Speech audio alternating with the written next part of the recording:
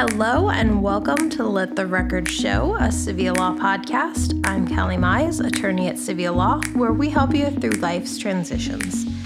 Today, I'm going to talk about some prep work you can do before putting your spouse in a nursing home. But first, just a reminder, if you have any questions about this topic or anything regarding estate planning, probate, and more, you can visit our website, www.civillaw.com, for our blog and more resources to help you.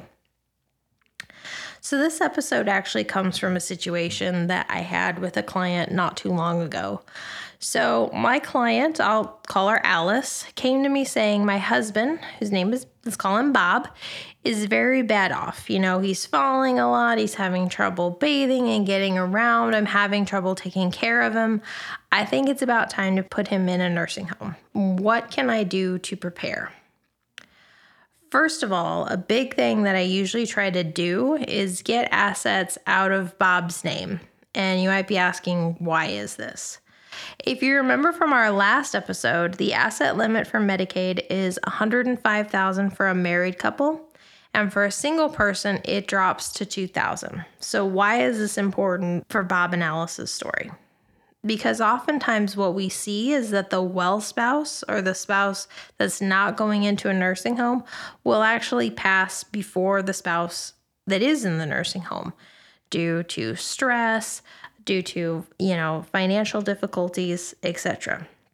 So to unpack this a bit, let's say that Alice puts her husband, Bob, into a nursing home. They get Bob on Medicaid, and they combined have $105,000 of joint assets. They're both on the house, they have joint checking, savings, and Bob is the beneficiary of Alice's life insurance, which let's say is $80,000 for easy math's sake. Now let's say that Alice passes away before Bob. And Bob has pretty much deteriorated at this point. He has developed dementia and is pretty out of it. Now, not only is he the surviving spouse, he inherits all those assets. But now he is a single person, which means that his assets cannot go above $2,000. Well, now, Bob, because his assets are so high, he is kicked off Medicaid in what could be the final years of his life, leaving his kids scrambling to private pay for his care. He might have to be moved. They might have to find a different facility. His medications may be delayed. All stuff that you don't want to have happen to you in the very last years of your life. So if you're someone who is concerned that you or your spouse may need long-term care in the more immediate future, come in and see us to talk about what options you have and what you can do to protect yourself and your assets. I also get the question a lot is, how do I choose the best facility? Like, how do I know that the spot that I'm putting my spouse, my mom, my dad, my brother, my sister is the best one? And a lot of that's largely going to depend on location, the health and mental status of the person, and of course, cost. So you essentially have those two options of either private paying, which means paying out of pocket, or paying with Medicaid. So I have a list here in my office that I keep whenever someone says, I put mom in Shady Pines and she hated it and it burned down while she was there. Or conversely, if someone says, I put dad in Melrose Place and he loved it and they were just so good, we keep track of that information so we can help give suggestions. There are also free services out there to help you find the right one, and we're more than happy to give out recommendations.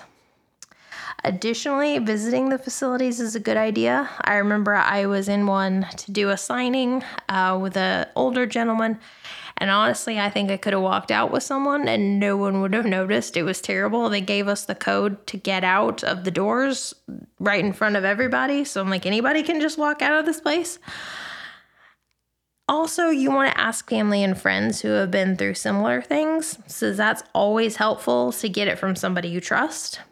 And one thing in closing that I will say is that if you're thinking there is a chance that you will start out private paying and then have to transition into Medicaid, you want to make sure that that facility accepts Medicaid.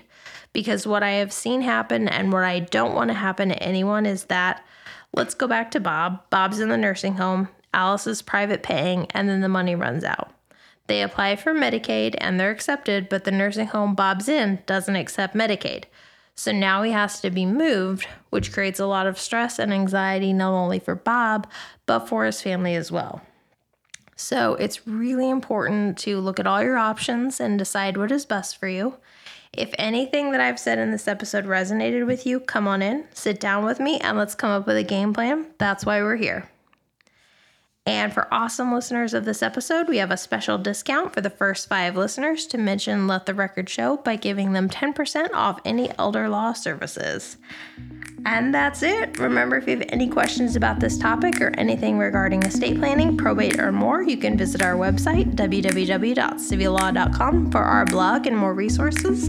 I'm Calley Mize, attorney at Civil Law, where we help you through life's transitions.